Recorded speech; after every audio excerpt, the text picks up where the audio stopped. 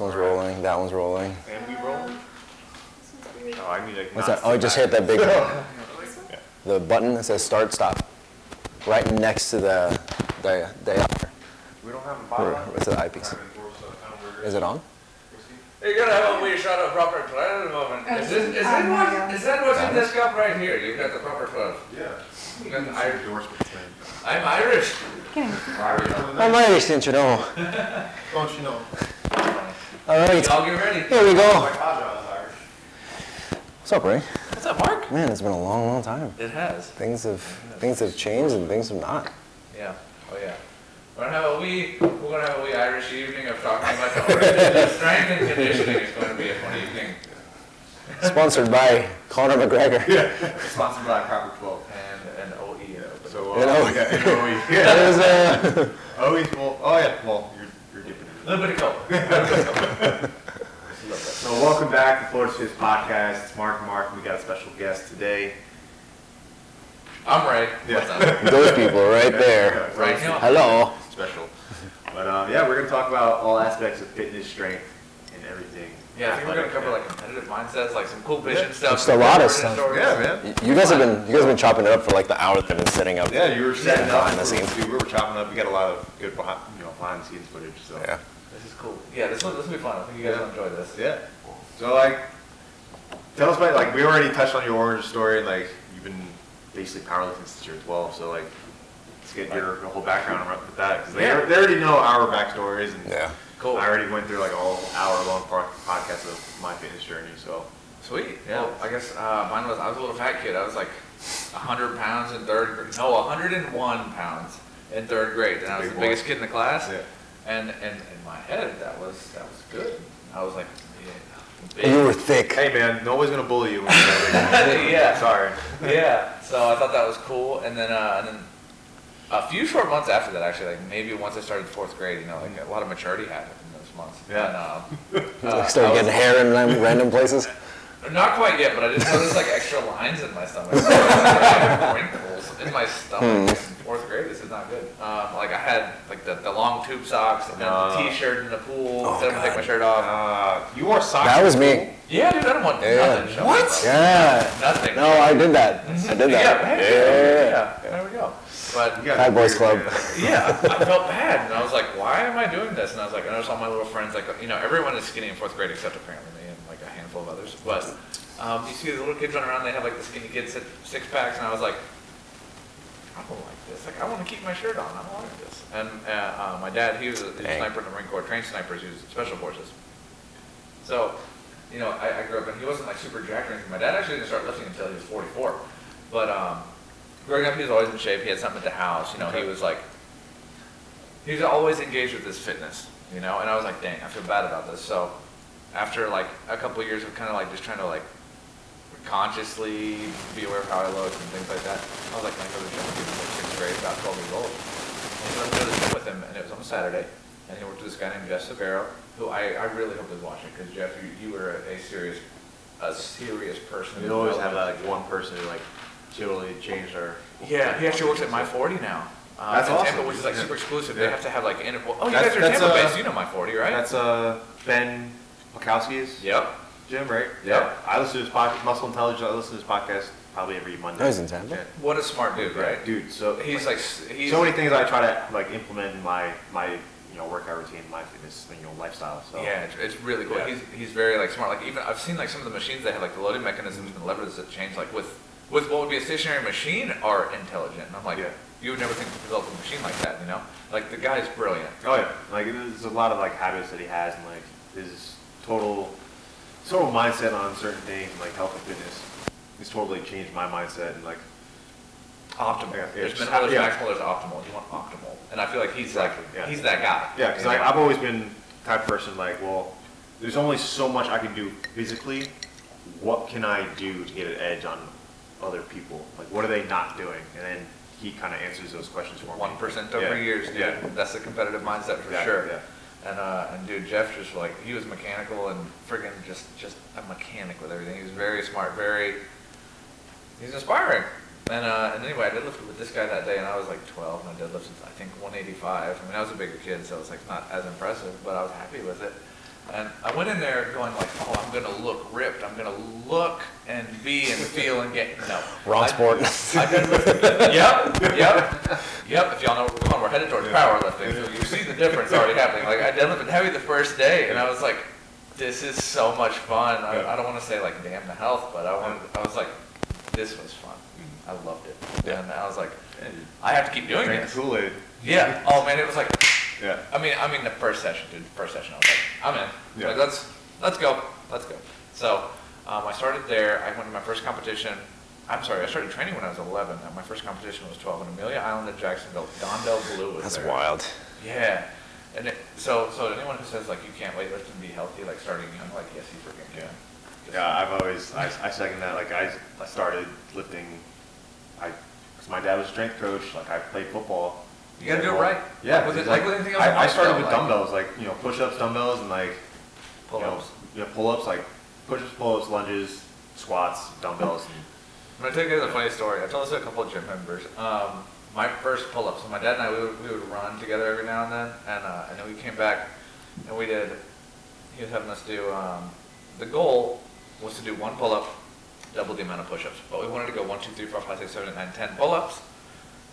2, 4, 6, 8, 10, 12, 14, 16, 18, 20 push-ups. And I couldn't do pull-ups. So the first time we finished our run, he literally got a stick. I grew up on a farm. My dad just grabbed a stick out of the yard and he's like, get on the pull-up bar, let's see if we can do a pull-up. And I was like, I get like halfway up, he's like, you can do a pull-up. Yeah. Like, you can do a pull-up. And I'm like, I don't know. He grabbed a stick, literally, put it in my butt, dude. Literally. And was like, he was like, go. It was, it's like funny. It wasn't like mean, but it was like, I was like, oh my god. It's like, do it again. I was like, oh my god. And I got 2 pull-ups. Now you can't do that stuff anymore. Like the stuff we grew up. Yeah, we can't play dodgeball in school Yeah, anymore. yeah. If y'all start a dodgeball league, like y'all just like holler. we'll get a Tampa versus Orlando thing going. Yeah, that'd be Let's make it happen. Yeah. pretty interesting. So I grew up with my dad, and I started lifting, and like, and I lost to a kid my first one. I got second place, and the teenage division was just like Is it under open? 19. Like Yeah. that's all it was. Yeah. Like if you're not 20, like you're a teenager, and that's who you lifted against. So I lost against a 17-year-old kid in my weight class, Oh. and I was That's 11. Yeah, at 11 years old. Yeah. Still pissed me off. Yeah. Well, that's Next the year- that's the athlete in you. Yeah, Yeah. like I wanted to. I'm like, Yeah. dang, like how do I beat you next year? And I did beat him next year, only by 5 pounds, but I beat it. And anyway, I got hooked, man, and I started listening to, ironically, like totally by mistake, I'm wearing a West Side shirt, but I started reading Louis Simmons stuff when I was like 13, 14 years old, like from West Side Barbell. I was like, all right, I got beat. Like what are the strongest dudes doing? What are they doing? Like, how do I train like that? So I started researching this stuff when I was like 7th to 8th grade. I remember in 7th grade, 8th grade, my technology teacher, I had a flyer. I was like, I'm going to be going for a state record at a competition this weekend. I handed out flyers to a World Gym competition in Oviedo, Florida, and like everyone's like, most kids in 7th, 8th grade. Right. I was also obsessed with Dragon Ball Z, but most kids are only Yeah. obsessed with like Dragon Ball Z Yeah, or girls or yeah. like whatever. I was like, no, I'm breaking records. Yeah, I want to course. break records. And not a single person showed up, and I really didn't care because like I wanted to do it anyway. I'm You're like, in your Yeah. own world at that point. Yeah, That's all that mattered. Yeah. that's kind of where my mind was at. And I kind of, like, I meant, beforehand, like, we were talking a little bit, just we're talking. And I was diagnosed with mitral valve paralysis from my heart. And you said you had a heart condition too, which is kind of cool because we're both, like, super competitive, Yeah. but, like, we both have, something kind Your of. obvious Yeah. limitation, yeah. Yeah. And so my cardiologist was like, no, you shouldn't try to break this record. You shouldn't stress. try, like, you Yeah. wouldn't do, like, you're not going to do well in this, like, just stop. Yeah. And that was the message I got, and I was like, Fuck doctors. I was like, what did you just say to me? You said I can't? Mm-hmm. Everything after that to me, like, I couldn't tell you what the rest of the conversation was. I just heard I can't, and I was like, I'm gonna. And when I was 15, I broke my first world record for a teenage division. Nice. Dude, that's sick. It was a 427.5. I beat the record by 2.5 pounds. That was it, but I beat it. It was 427.5 deadlift at 165 when I was 15, and I was like, man, I slapped the record. Yeah. I was like you said about your swimming. Like Yeah. he had a Yeah. teacher that like discouraged him from Miss swimming. Parrott. I hope Miss Parrott listens to this. I hope 'cause you listen. I don't like you.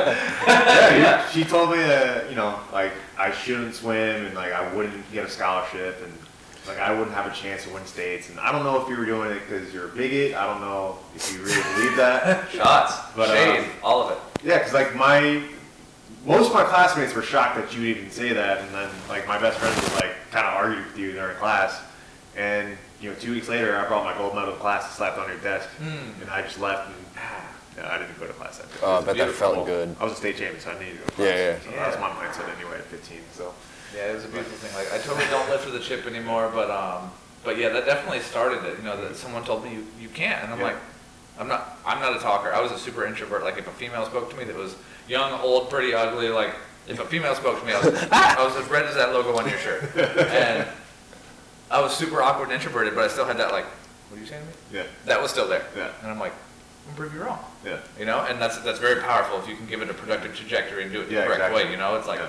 so you got to do it right, but that's an important mindset to have is, prey versus predator. Shout out to Louis Simmons. Yeah. Prey versus predator. He's like, which one are you going to be? And it's in a competition setting, you are one or the other. yeah. So I guess that was kind of my start. So you talked about like kind of behind the scenes stuff, and like I told you, like there's a lot of behind the scenes stuff, especially with swimming and then going on to like CrossFit. And there's a whole in any sport, there's a whole lot of behind the scenes action For sure. But like you talk like the smack talk is real. Yeah. Powerlifting. Oh, yeah. Like what are That's great.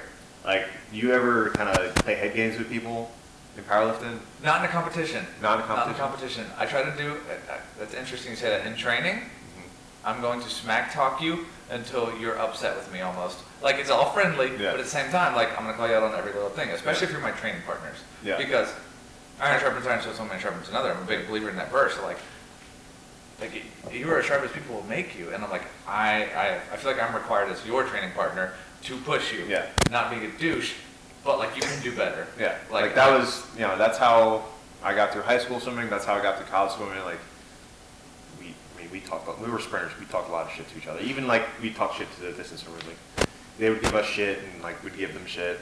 Yeah, like little things. Yeah, And sometimes just like- like yeah. you're always training with guys stronger than you in something. Yeah. Like I'm not gonna train with everyone who's weaker than Yeah. me, but like even if someone is, if they're not quite up to my strength and I know I can beat them and it's not a competition today, I was like my rep was cleaner than your rep.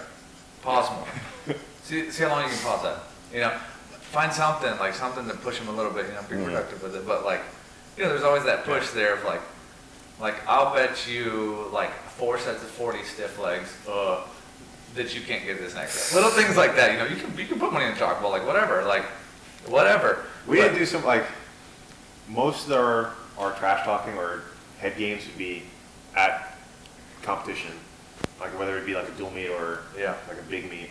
Like I've had people spit in my lane, and like Yeah, dude. I was like one of those swimmers where like I didn't like shaking everybody's hand before a race. I didn't like talking to anybody before a race. Yeah, I'm here to beat I had my headphones on, goggles on. I get it. Just in my head, and somebody be like, "Hey, good luck for a race," and I just kind of look at them and like, Or like I'll shake your hand after. I like, I'm like, I have a yeah, job to good, do. yeah. I was Yeah. like, good luck. Like I wouldn't shake their hand, but I'd just be laser focused. I had one kid spit in my lane, and I kind of looked at him like, "You're gonna die." yeah. You gotta have that. Like the second I weighed in and made my weight class, like I just won that weight class. Yeah. That's the same sort of thing. Like I have a couple friends in my weight class that are on like a higher level of lifting.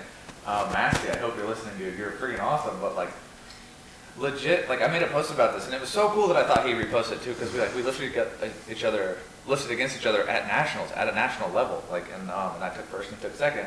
But it was so much fun, and we didn't know we were in the same weight class until I think we were doing our benches, like the squat, bench, and the deadlift. So like we were helping each other warm up through squat. Yeah. Then we got in bench, and it was like, oh dang, we're in the same weight class. So like we've been helping each other all day. Like why would we stop?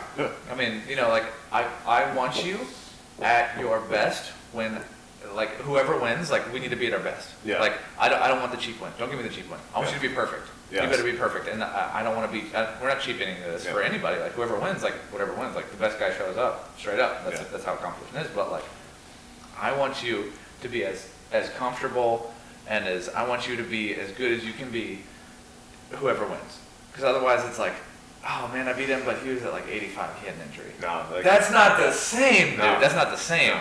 And I want that guy. I want that guy. And he did too. And it was great. And we're good friends now. And I can't wait to see him. I can't wait to see him at nationals. Yeah. I can't wait to see him at nationals. So I'll tell you.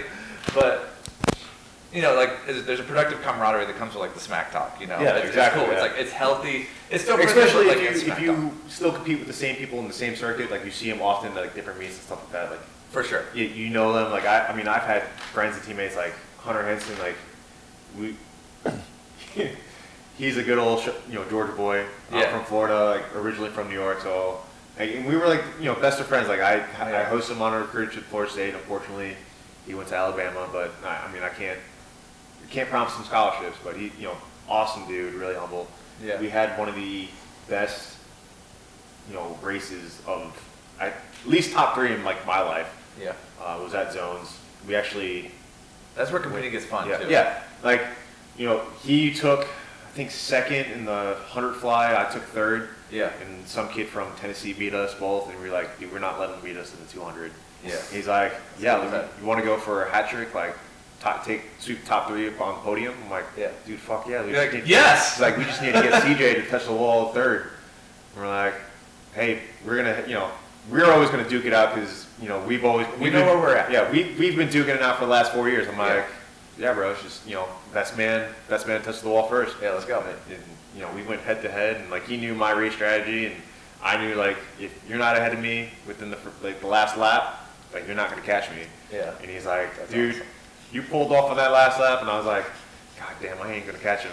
And he's like, I tried, dude, I tried. He's like, you just won't. You're just unrelenting. I was like, dude, I told you. Perfect. But we hit the wall, 1-2, and then we were so worried, we're like, dude, let's get that hat trick. And CJ hit the wall, just out-touched that kid from Tennessee. I forgot his name. He's not really important because he got 4th. But Yeah. we hit the wall, and we swept the podium, and like, well, yeah, Team Florida, because Florida's the best. So, Yeah, but, of course. yeah, Holla. it was definitely like the most memorable meet of one of the most memorable meets of my swimming career. That's cool. And Guys, by the way, this man has raced Michael Phelps. I didn't know that before Yeah. today. That's sick. That's so sick.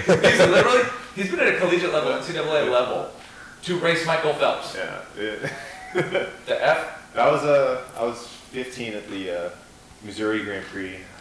What year is it? 2007. Yeah. And prior to Olympic year, so most top level athletes like Michael Phelps are not tapered down. They're in the middle of their heavy training session. Yeah. So this Not is kind of peaks like at all. just kind of like this is a contract meet because it's a contract with Speedo, so he has to do this meet. Mm-hmm. He's probably not 100%, but he's like, well, I can't lose, so I got to win. And Yeah. me being 15, I'm like, I'm sitting right next to Michael Phelps and Greenlands. I'm like, sweet, like. How do you not see what you got against Yeah, something I'm like that? dude, this is like the world record holder. Yeah. And my coach is trying to tell me like race strategy and all this stuff. And You're like, no, I'm just trying like, to beat him. yeah, okay, like pace the first 100, go hard the second 100, got it. Didn't do that. Went out the first 100, a second slower than my best 100 time. So like my best 100 time was like a 56. I went out in a 57. As I'm turning to go to the 150, I noticed that I touched the wall before Michael Phelps at the 100 mark. And I was just so overjoyed, like such adrenaline rush. Yeah. I was like, oh my God, I'm swimming so fast. Like, I'm on world record pace. And I don't know if you guys ever been in like the presence of a predator before, like whether it be in the water or on land. His eyes locked on me and he moved past me like I was standing still. And yeah, it was a very deflating moment at that time. And then that's when the adrenaline wore off and I felt every pain because I went out For the too first hard. 200? Yeah, for the first 100. First 100. So that second 100 was improvised drowning to the wall.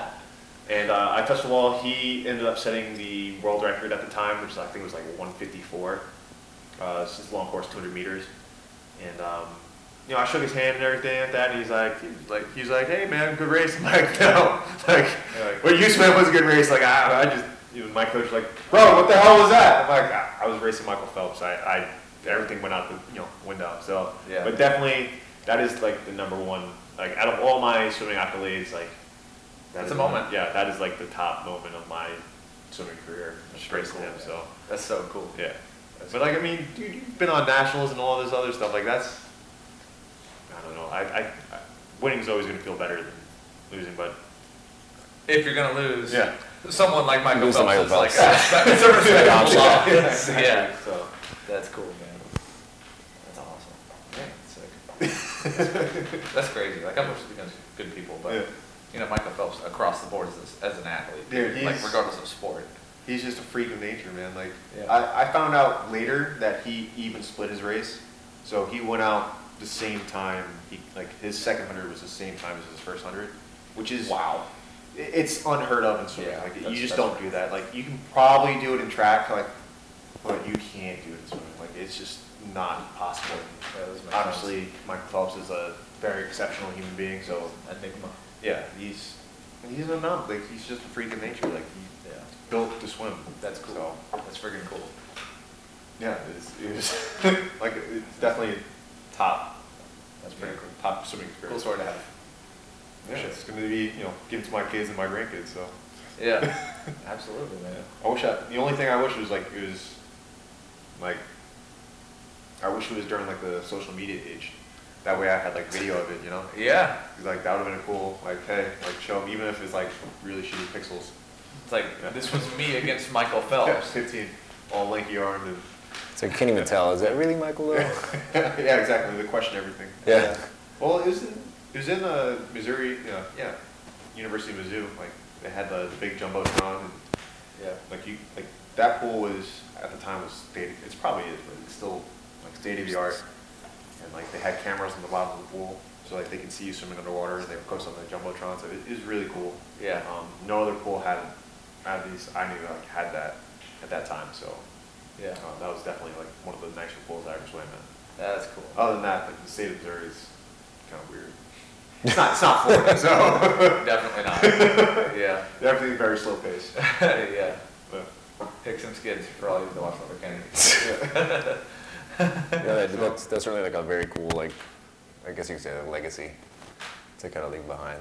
yeah. I mean, like, is that kind of, what's the direction of things that you're kind of going in right now? Because you said something like, I think at the start, you have a tendency to kind of, you said you don't lift with a chip anymore. For sure. So what is it that's kind of driving you forward in anything that you're I doing? love that question. That's such a good question. So, I've been told this multiple times throughout my life, and probably until I was maybe like 23 or 24, I couldn't really rationalize this and how it looked for me. Because you hear all the bodybuilding stories, at least I have, because I grew up watching bodybuilding and powerlifting and things like that. Everyone said it's a very selfish sport. Yeah.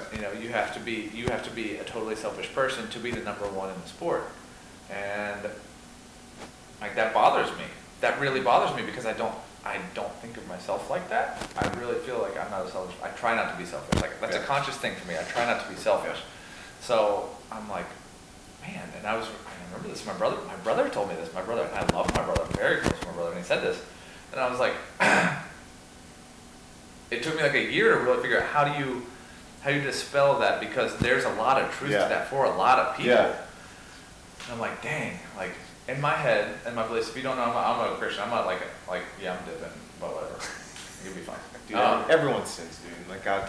No one's perfect. Yeah, God's No gonna one's forgive perfect. you no matter what. So.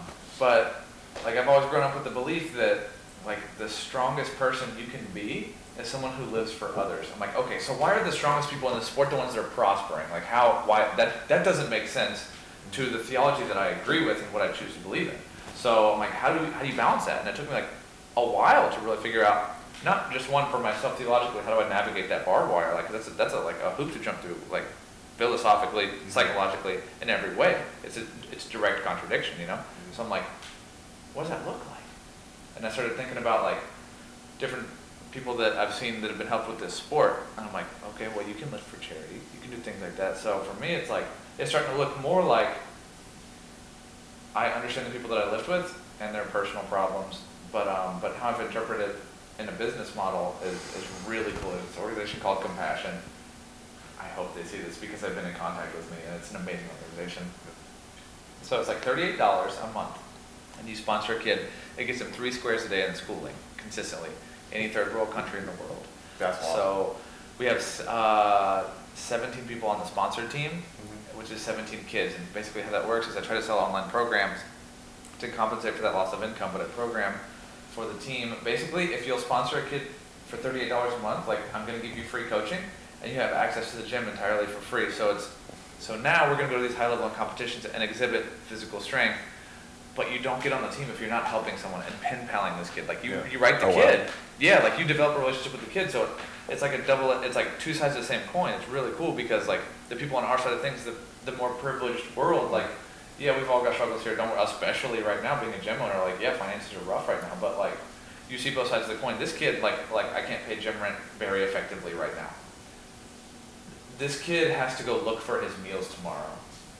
So like, from an athlete perspective, you get that the reality check of like, people live like this. Mm-hmm. But from the kid's perspective, they get this athlete that knows about leadership and has these privileges and things like that. And it's like, it's just productive. It's a full circle, like all backs and get I feel like scratched, that's, you know? like, because we've riffed on like the difference between like us growing up now or back then and like kids now, and I feel like the biggest thing that kids now are missing are mentors, like really strong mentors. Yeah.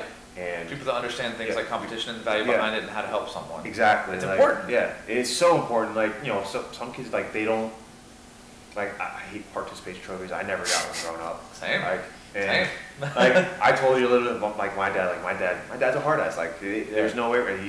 He knows what he wants, and he has no filter. So, and like the people who've met my father, like I know a couple of my teammates have met my father. My siblings will tell you, like, he's gonna say whatever's on his mind, whether it's good or bad, and you're gonna have to be. That's real though. Yeah, Real is good. Yeah, he's the realest person you'll ever meet. Yeah, it's perfect. And yeah, some people don't like it. Like, they don't like that he has no filter, and some people can handle it. And you know, like, I don't know any difference. Like, you can cuss me all day, and I won't bat an eye, but it's almost as constructive. Like that's Yeah, how so it it is. was like, did you But- you taught me something about that, right? Yeah. All right, I'm good. And like, I feel like they need that kind of hardness, and like, because the world's not going to give you like roll over and give you a trophy. Like, oh, you tried today, all right, you're going to get a participation trophy just like everyone else. Like, no, like, you need to be successful. Like, we're going to teach you how to lose. We're going to teach you how to win. Yeah. And like, you're going to want. We're going to teach you how to do both.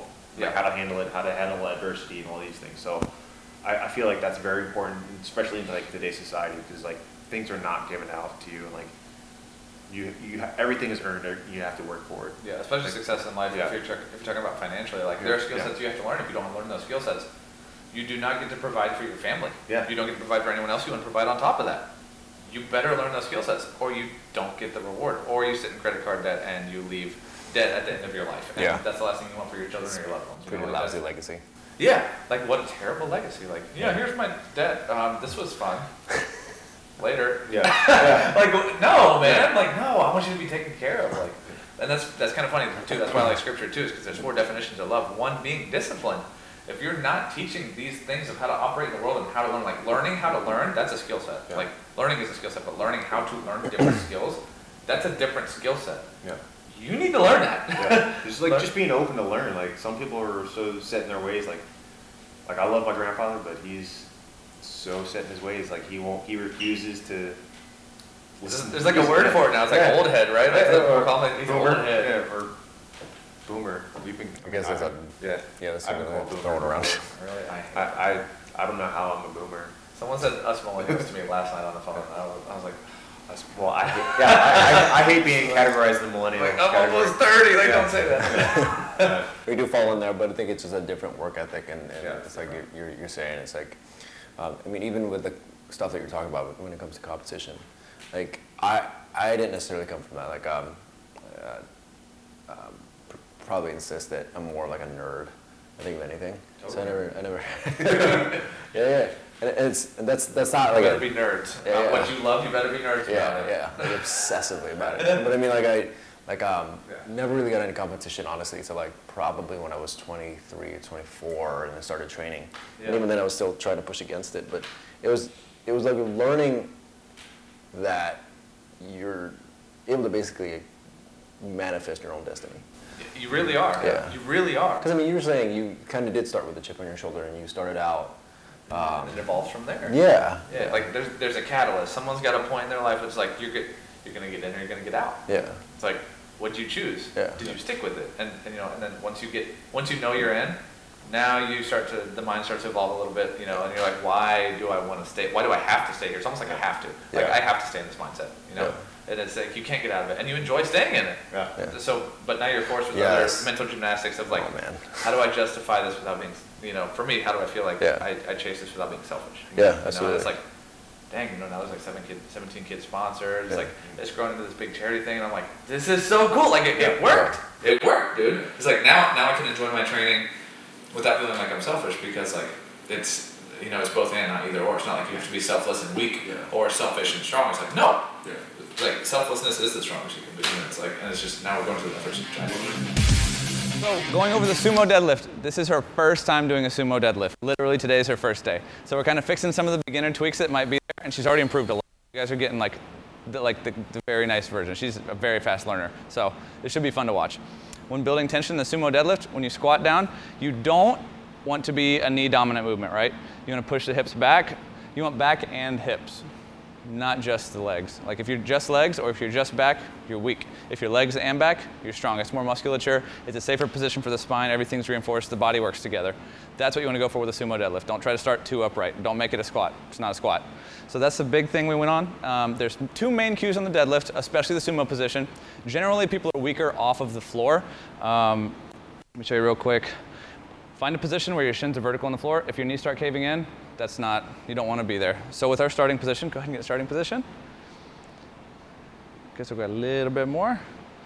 You'll be able to see from the side that her shin is not tracking forward a whole lot or backwards a whole lot. It's pretty much vertical into the floor. So go ahead and just set up on the bar. You don't have to do a rep, just get tight on the bar.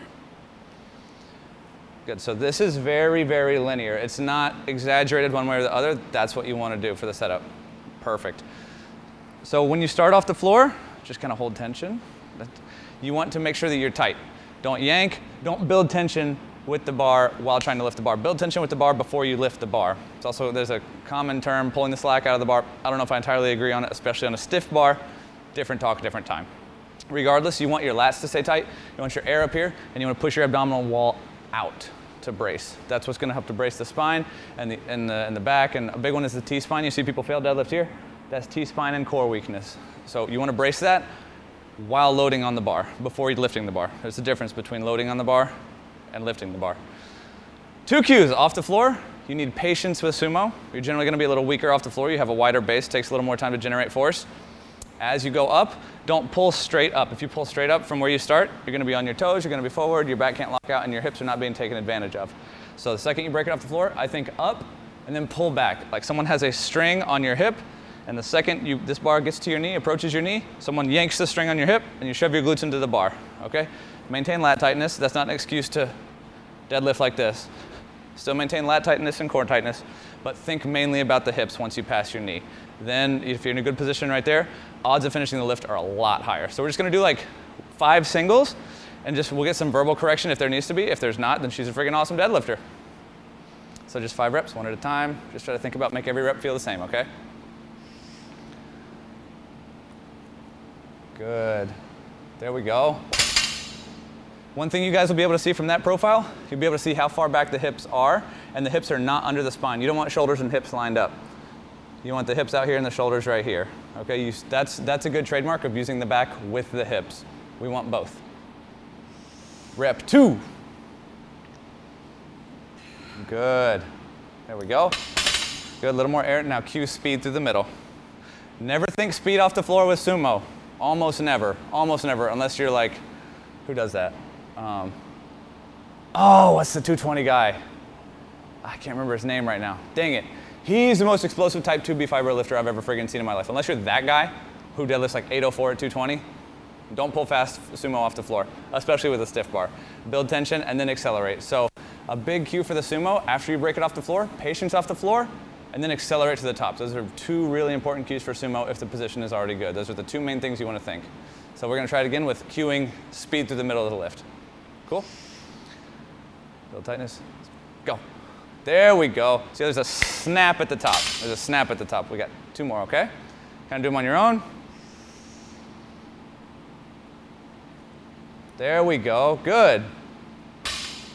1 more. Doing awesome. Yeah, very good, very good. Heck yeah. Good job. Thank you. So I'm going to point out some tendencies and a quick weakness evaluation for anyone that's kind of watching the video. You see in the middle is the slowest range of motion. That's going to tell you your weakness. So if you're slow off the floor, generally it's quads It could be glutes, but generally it's quads, or if the back can't handle the load and the rate of force development the hips can generate. Those are your main weaknesses if you're slow off the floor. You're slow in the middle. Generally, you're looking at the core and the ability of the glutes and hamstrings to fire. They might not be weak. There's a big debate in the physical therapy world of activated versus weak. Regardless, they need work. As a strength coach, that's what I can tell you. And then at the tippy top, if the lockout looks like this, you have a grandpa booty, and you need more trap and core work. You need to maintain spinal stability throughout the middle of the lift, so you're at an advantageous position at the top. But if the hips can't pull through to the bar, then the upper body will compensate. Like if you're right here, and you know to lock the hips out, like this still is not a lockout. The shoulder's not behind the hip joint. Red lights. Okay. So a workout to fix the middle part of a deadlift would be like a pause to deadlift. That's highly specific. A banded deadlift, a Dimmel deadlift, any of those would all help to target the weakness in the middle of any deadlift. You can do those sumo, you can do those wide grip, you can do those against bands, you can do them with chains, you can do them any way you like. But those are the main lifts I would suggest as a secondary main lift. Depending on what program you're following, you can go main lift and then all single joint, or you can do main lift, secondary main lift, tertiary main lift, and then a little bit of accessories. However you want to separate it, those are my top 3 for middle portion of the deadlift being slower, whether you're sumo or conventional. Cool? That's the deadlift. And I just look at the evolution of the sport. Like I use swimming because like that was the sport that I spent 14 years in swimming entirely. Yeah. Like that's all I knew. Like I weight trained outside of it. Like yeah. Martin Shark, Black Dolphin, Token, all these nicknames that I have. That's cool. But Token? yeah. Wow, that's jacked up. That took me like a second. That's pretty funny. Yeah, it is what it is. It's whatever. Right? Yeah. I never got offended by it. Like my coach. Some of my coaches got upset, and I'm like, listen, I've been dealing with it my whole life. Like you're like it's water off my back, so to speak. Yeah. I can say. It's either you're gonna get upset about it or you're just gonna move on and beat them. Like it's kind of probably what added to like chip on my shoulder. I was always like discredited, so I was like, all right, well. Watch this. Yeah. Like, I'm gonna touch the wall. Yeah. So I'll see you in second place. So, but I don't even know where I was going with this. Just it's a motivator, man. Yeah, it's just just the mental evolution of a competitor. Yeah, like the evolution of sports is just crazy, and what I like I was that selfish athlete until I got injured my junior year of college. Yeah. And then when I was offered that managerial scholarship, I saw the difference of like coaching, being an athlete, coach from the coach's perspective of coaching athletes. Yeah. So I was picking up things like other athletes were doing. I was like, hey, because I work basically with the kids who didn't make the conference team, and were basically the ones not traveling. Yeah. So I was like, hey, you want to make that conference team? Like, you need to do this, this, and this. So, like, your turns are effed up. Like, you need to change this. Like, fix this. Like, this is gonna make you so much better. If you make it. You're losing half a second, like right here in this one spot. Yeah. Like, there's 3 turns in 100. If you can nail those 3 turns, that's half a second off your overall time, or that's a full second off your overall time. Right? Yeah. That makes so much sense. It's like there's 7 turns in a 200. That's over 3 seconds in your overall time. They're like, really? I'm like, if you work on those 7 turns, like you'll literally be 3 seconds faster. And they're like, yeah, that makes so much sense. And I'm like, all right. It's like, how do you do your turns? I'm like, so I'd show them. And they're like, oh, okay. Like, let me work on this. And like, she's like, am I doing this right? I'm like, yeah. Like, certain things. Like, hey, you can't take off on this practice. You chase him. Yeah. He's gonna go to NCAA's. Chase him. I'm like, all right, I'll do that. Like, and just working with different athletes and like talking to different recruits. It's like, hey, your life can change in 3 seconds. Literally, like I tore my labrum and that was it. I was done. And they're like, oh, shoot, like take care of your body, make sure you're eating right and all this stuff, and like take care of school, like because swimming's not going to be there forever. So make sure you take care of school too. Yeah. And after college, I started coaching younger kids, and I've always taught swim lessons like throughout high school. Mm-hmm. I started coaching younger kids, and like I could just see like you're a college athlete. I'm like, yeah, like I swam in college. I'm like, dude, that must have took so much hard work. He's like, you think I get there? I was like, you can do whatever you want. Yeah. He's like, as long as you have a goal, like you can reach it. Like as long as you work hard, yeah. You just got to figure it out. Like I had to figure it out. Like I had certain things in my life that made me have a chip on my shoulder. So I was like, that's what motivated me. It's like once I got to the high school level, I knew that I wanted to get out of Sarasota, and I wanted to get a scholarship, and that's where it took That's me. what you did. And I was like, if you want something, like, well, it's all up to you. Like, it's not, it doesn't matter what anybody else does. It's like a pursuit of happiness. yeah, Like, if yeah, you want something, go yeah, get it. yeah, go, yeah. Period. Basically, what I told these kids, and like, they're like, that's so cool. Like, they would be so proud to like, be like, oh, that's my coach. Like, he taught me how to swim, and, like, up and down the pool, and like breaststrokes and all this stuff. And I'm like, yeah, like, just all you have to do is work hard and be humble. Like, that's it. I agree. And Totally agree. And I like, think it kind of, it shows like how you carry yourself, and like I've had athletes just like totally just become more confident because they Oh, man. they took pride in what they did. Like they are like, oh man, I made the B team. Like they get into like this stuff. It's like, no, dude, that gives you an opportunity to get better. Like if you're on the B team this year, you're gonna be on the A team next year. Yeah. So they're like, just have a goal in mind. Like it doesn't matter like if you're a walk on or 5-star recruit. Like, you have a Doesn't chance. matter where you're at. I Yeah. mean, you can get where you want to get most of the time. Yeah, Except for that, you like have to work 1% of the hard. 1% that are just genetically freaks, like Phelps, things Oh, like yeah, that. yeah. Like, but you still get to the Olympic trials. I mean, like that's Yeah. how many people do that? Like that's Yeah, another exactly, 1% yeah. Yeah. situation. How many So it's like, people? How many people beat college? It's Not very many. It's very marginal. So it's Yeah. like the fact that you're here like means that you belong. Where you belong here. yeah. well, you tell me, you've also told me a lot of like some prime examples of people who are very, very talented, but Yeah. they didn't necessarily take advantage of those things, and they will fall off. Yeah. So, I mean, Like, that's- I've had athletes I've had teammates who swam 1 year of high school, got a scholarship, and then just didn't hack it in college. Yeah. Or even during our conditioning, Mhm. like we get there 3 weeks before school starts, and we don't touch the pool until like week 2. So like the first week is we run stadiums, and like I remember my first day of college, all cardio based. Yeah, 5 o'clock in the morning. Yeah. One rep. Yeah. So, that like if you're being coached, you never ask how many reps you're doing. No, you just like Yeah. Just do it. So it's just like, hey, we're running stadiums, 2-minute intervals, make it up and down, go. Make sure you make the interval. Yeah. Step number 1. for sure. Step number 2, don't ask how many you're doing. Because then you will have more than you initially had. Yeah. So if you have a good coach.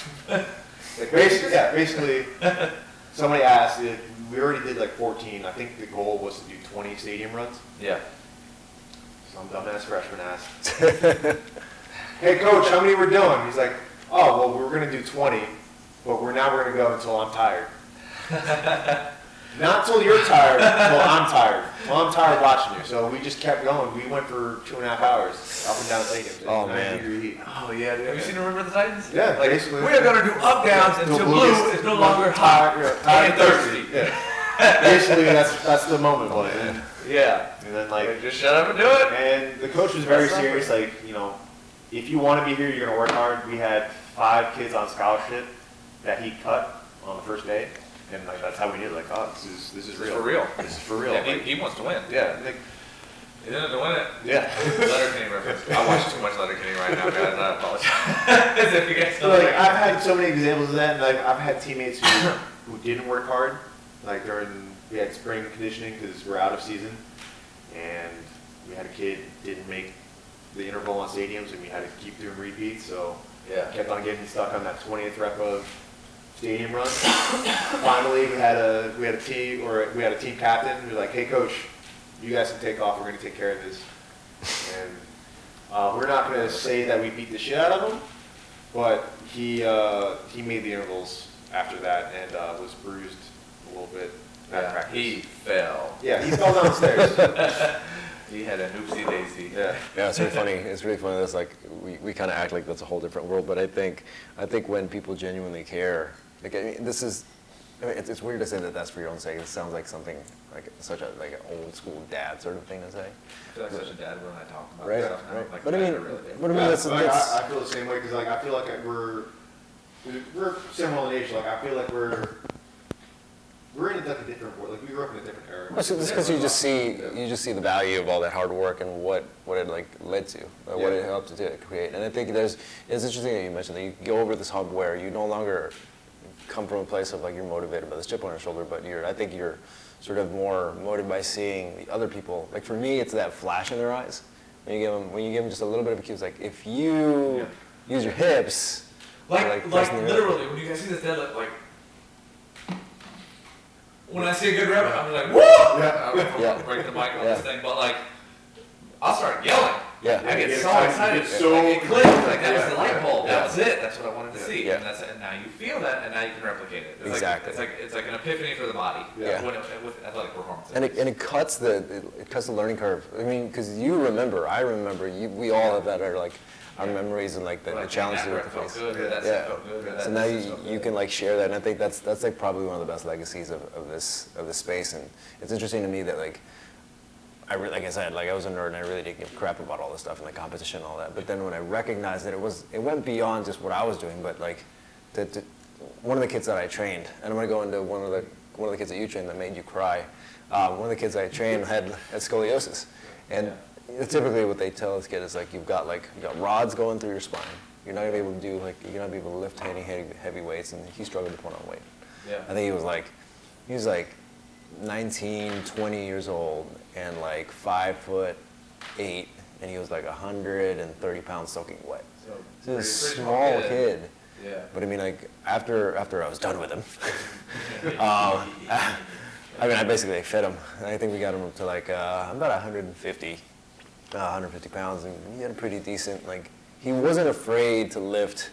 He wasn't afraid to deadlift anymore, and he wasn't afraid to squat heavy. That first part of the sentence, wasn't afraid. Yeah. That is a transferable Yeah. skill into business, into life, into a relationship, into your Yeah. faith, into anything. Like you learn that in sports, and I feel like some of that, like It athletes. translates. For You sure. can't be afraid to fail, and that's a huge thing too. Like, Yeah. people are like, what if I fail? What if I screw up? And, like, I struggled with that for like a good portion of my life, and finally, I was just like, I think the problem with the whole if notion I of fail, failure. I'll learn. Yeah. Like, it's not a failure until I give up. The problem with the notion of failure is that it seems so final. Yeah. It does. Doesn't Like it? There's always a but really, repetition for almost on a movement. day-to-day basis, you have several failures. Yeah. Like today, after you left, I was like, I haven't deadlifted in a long, long time. But I think it was just honestly, it was probably something in the air. Yeah. But it was just the environment, and I hadn't pulled anything over God, what was our last if anything, whatever we cleaned. Well, the last we cleaned, that would be the most I ever pulled off the ground. Probably in the late higher twos, if anything. Yeah. So Yeah, maybe I think the last 225. time I think your clean max was 205. Yeah. So I haven't pulled anything heavy. Over 200. Yeah, over Yeah. 200. And last time I hung out with you almost three years ago. Close to 3. It was 5. This is probably the first time I pulled 5 off the ground. That's sick. So today it was all right, whatever. Let's just shoot for it. And then maybe it was all that food I ate. Yeah. Was able to pull 4. In the rain. Yeah, 425 off the ground, and then it was all right. I He's feel like, good. I can do 450. I was like, that's That's 455 on the bar. He's like, same thing. Say this is 5 pounds. Yeah, he'll go for it. Yeah. The bar moved. It just It didn't go up. Oh. Yeah. Yeah. And when Yeah. when you got it and when you don't. Yeah. I actually had a PB today.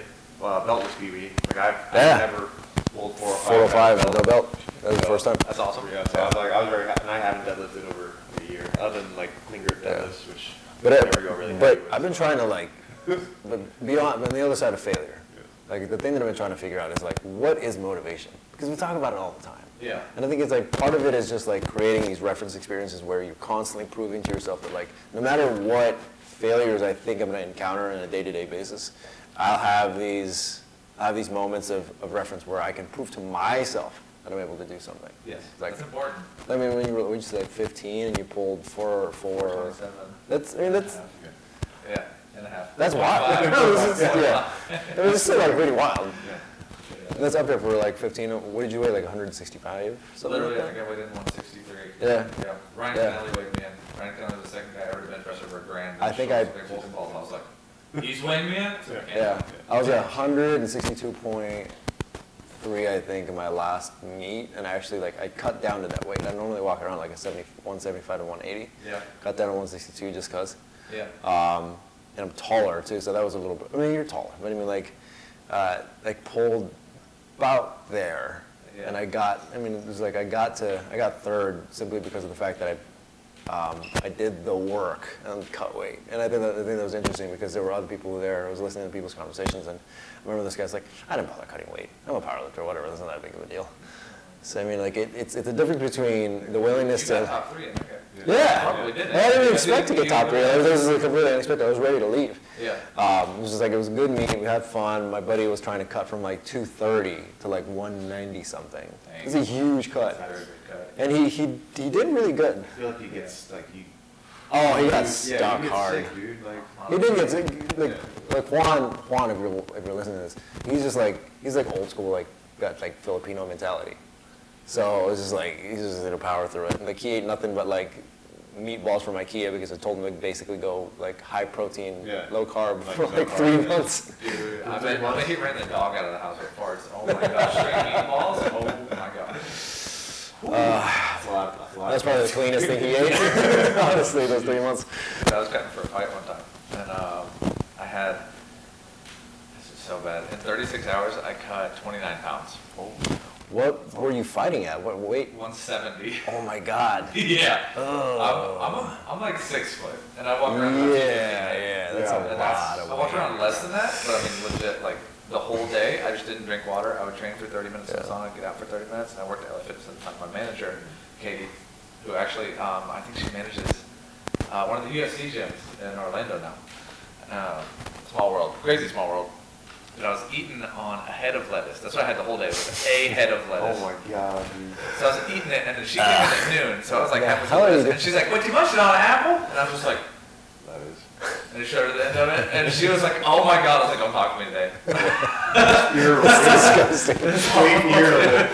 Yeah, like, Dude, I that sounds don't so have words miserable. today. Yeah. Like, just Well, that's why you don't want to become a millennial, because I think it's just there is like this association with people who are considered millennials that don't want to put in the effort to do something that ridiculous. there's for sure an association. There is. Yeah. It's absolutely, and I relate to that. And I was in this big like business networking group, and they were like, "Oh, you're a millennial. Do you know that?" I'm like, "Oh God, you're right at the cutoff." I'm like, "Yeah, but I was born in a different country. Like my Yeah. mentality about things is way different. Like my parents are very old school approach." Yeah. No, my parents Yeah. didn't give me shit. Like, Yeah. basically, it's like, Dad told me the first day I started swimming down here at the Sharks, he's like, if I ever have to wake you up for morning practice, that'll be the last day you swim. Yep. And if you ever decide to quit, here's a list of everything you owe me. I'm like, all right. Like, dang, Dad. Okay. Gotta get to work. Fair enough. Yeah. And I never missed a practice. Like, I literally swam meets with, I've told my podcast this, like, I've literally swam meets with the flu. Like, throw up, like, in between races. Yeah. That's ridiculous. And the coach was like, we can take you home. Like, we can put you on the bus and, like, send you home. I was like, no, my team needs me. It's almost like a hype you get off of those situations like, too. No, like, no, my team needs me. Like, I need to be on relays. Like, who else is going to swim the butterfly? Like, nobody but me. Yeah. I'm like, That's awesome. you were literally puking in between races. I'm like, I got Gatorade. It's fine. Oh, dude, when It's all the, good. when the deck is stacked against you, it's like you I can take, now you can shift to that Yeah. sixth gear. You're like, Yeah. are you sure It, you it want also that? gives you a boost because, like, I was still swimming fast. Yeah, So I was like, dude, if I feel like shit and I'm still beating people, that's awesome. that's Yeah. sick. Yeah. Yeah. And like it kind of messes with people. They're like, dude, that kid's puking in the gutter every single race. Like, and he's still winning. Yeah, like what is going on? My team, like, Yeah. obviously, like my teammates were like, dude, just stay away from me until it's time to race. like thankfully, like they would like we're supposed to be 6 feet apart. There's like when we're stacked up on This is like 6 feet. It's a fish It's eye. the camera thing. It's kind of weird. It's like We're compressing. practicing social distancing, Yeah. right? Social distancing? yeah. Yeah. So far away. Yeah. Nothing. Yeah, we're good. But like, you know, first 3 legs of the relay would be like really close. And Yeah. then, like they're like, Mark, you stay back there. Like we don't want to catch your flu or whatever you got. Yeah, get back there, you nasty. That's fine. So like that's how it would be. And like I'm like, hey, like, how long is this race? You're like, it's like Mark, it's the 4x200, so Yeah. you got time. I'm like, okay. She's like, I'm gonna go nap. Yeah. Wake me up. Like I just like I was just like be all woozy. Like, dude, you sure you can swim this race? I'm like, yeah, I got it. Like, don't worry about it. They're like, dude, as long as you touch first, like we don't care. But like, seriously, like we're concerned about your health. I'm like, dude, we got it. Fine. Yeah. Fine. That's cool. And I think it's like I mentioned about the whole finality of failing. I think that there's a very physiological reason why like your body freaks out. Is because it literally thinks it's gonna die.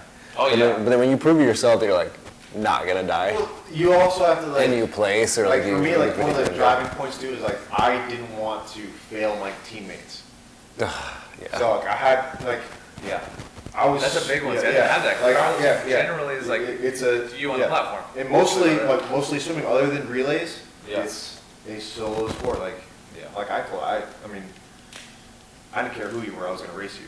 But when it came to relays, like, I can't let down my team. Yeah, I have to execute. Yeah, because I have it's to, yeah, my fault. yeah. Yeah. Like, I don't want this to be on me. I don't want to be the reason why, we don't win nationals because we lost this relay. Like, Dude, I stopped playing football in high school because I felt like I was trying harder than the teammates, and they're like, "I'm just gonna chop block." I was like, "That's not honorable." Like, yeah. and then they wouldn't do the conditioning, they wouldn't do the extra weight practices. I'm like, "You guys aren't trying." Like, I'm not doing this. Like, Well, when I talked about like my nationals, like the Sharks, our club team, the reason why we got together and won nationals our first year and my sophomore year was because the girls team and the coaches rode us the entire year. yeah. They gave us shit. The girls team were like, "Oh, we're better than you." And I'm like, "You didn't score any points last nationals. Like, why are you giving me shit?" Like, You're not allowed to talk smack. yeah, it was like, well, I was on the girls team and we went to nationals and we won, and you guys didn't do anything. And the coach is like, "Yep, girls are a better team." They're also not lying. Yeah. And you're like, "Dang it." Facts. We're like, so basically, we had a couple senior guys who were like, "Dude, F this. Like, we're gonna be just as equal. We're gonna work just as hard with the girls team. Like, we do work just as hard. We just need to fine-tune some things." Yeah. And it's like, you younger boys need to step up. Yeah. We're like, okay. He's like, "Mark, like you're one of the faster short distance guys, like sprinters. Yeah. Step it up." It's like, that 200 fly needs to be yours. You need to own it. I'm like, "Yes, sir." Yes, sir. Yeah, I'm like, okay. What else are you gonna Yeah. say? Like, I'm that's like- the only thing a competitor can say right So- there. It's like, all right, let's Like, let's go. I stepped up to the plate and they're like, "Dude, I don't care if you get seventh, like as long as you're in the top 8, like score." Yeah. That's cool. So I was like, all right, I did my part. Yeah. You can see a common thread right here between 3 successful human beings that are still in their 20s and this hard work. Yeah. If you're watching and if you are younger, like we might sound like old heads, but so sometimes they're right. I might be old actually. I get a lot from my dad. Like he's probably one of the bigger influences. Like a lot of my coaches, they're definitely Coach Schoaf was a huge influence. He was probably, other than my dad, probably the most intimidating person I've ever met. Yeah. And I told you a story real quick, like earlier. Like he's like, "Look, I don't coach anybody who doesn't swim anything over 200, or over He's like, "If you don't swim at 200, like I'm not coaching you." So I'm like, Yeah. "All right, shit, like I gotta swim." He's like, "You ever swim 200 fly?" And I'm like, "No." He's like, "All right, well, first practice you're doing it."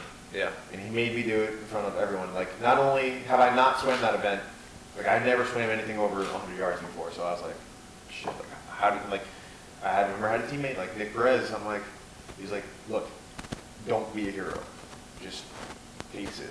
Yeah. And like, I still to this day, I don't know what pace means. So I just go and hold on for dear life, basically. Yeah. After the first 100. That's a pace. Yeah.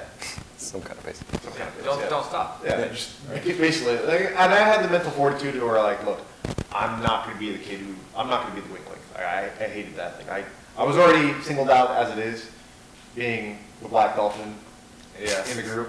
Yeah. The only chip in the cookie, as my dad would say.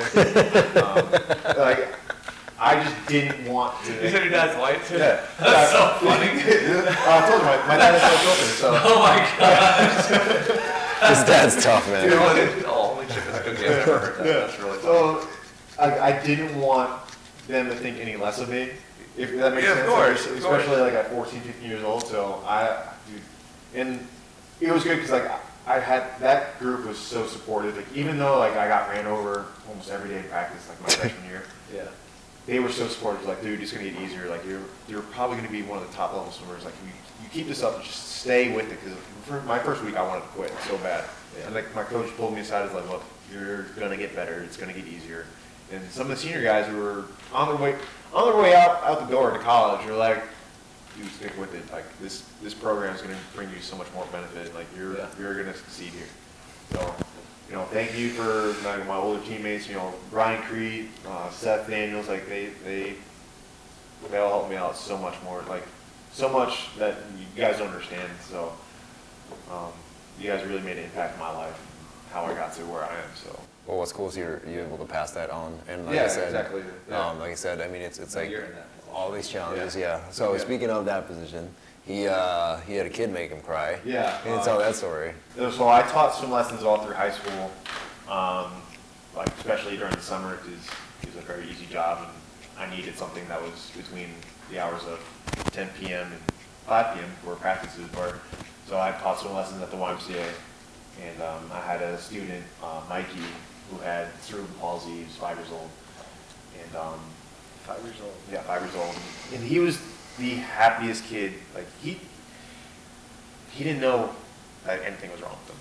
That's And, yeah, which is like That's the awesome. greatest Which is joy. the Yeah, ultimate yeah, innocence. yeah, ultimate innocence. Yeah. And I never treated him like anything was wrong with him. Like I was like, hey, Mikey, you ready to come swim with me? He's like, yeah, I'm ready to come swim with you. And like his parents, like, you know, he's like, I want to play with the other kids. Like they're running around and everything. And like he'd have to walk in like a walker, like, you know, like crutches and stuff. And like I just like you know, at 5 years old, like I could run and I could do all these things. I couldn't imagine like being in his position. And like I just felt for him, but he didn't see anything wrong with him. So I didn't know how to respond.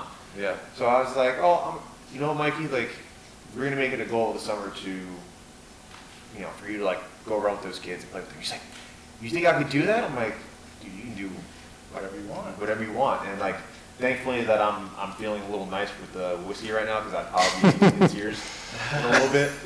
But Don't cry. like, yeah, like, you know, I've worked with him all summer for like every day for 2 months, and you know, by the end of summer, like he came into the pool deck one day without his crutches. He's like, Mark, look what I can do, and he's literally running down the pool. He's like, Mikey, don't run, you're gonna slip. But I was literally on like in tears. He's like, why are you crying? I was like, I'm just happy for you. Yeah. I got dust in my eye. It's fine. It's Dude, corny. that's Scat on so the weird pool. though. It was like, you know, That's his so great. parents were like, dude, thank you so much for, you know, and like he's probably,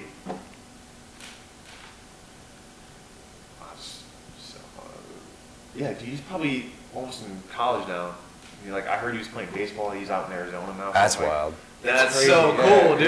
It's so trippy now. And, like, So that was probably a pivotal thing yeah, for him. yeah, like Was just to set that first goal. and like, man, he's such a happy kid. And like it just, I'm gonna get emotional. Can we just talk about something else? He's just like such a happy kid. And he just, you know, innocence of the world. Like, He deserves to be happy. Yeah. He deserves. You know, you don't yeah. deserve to be mushed down. You Yeah. deserve. Yeah, like I don't know how the other kids treated him. Like I know kids can be cruel, but like he was just so happy that I don't think it really bothered him.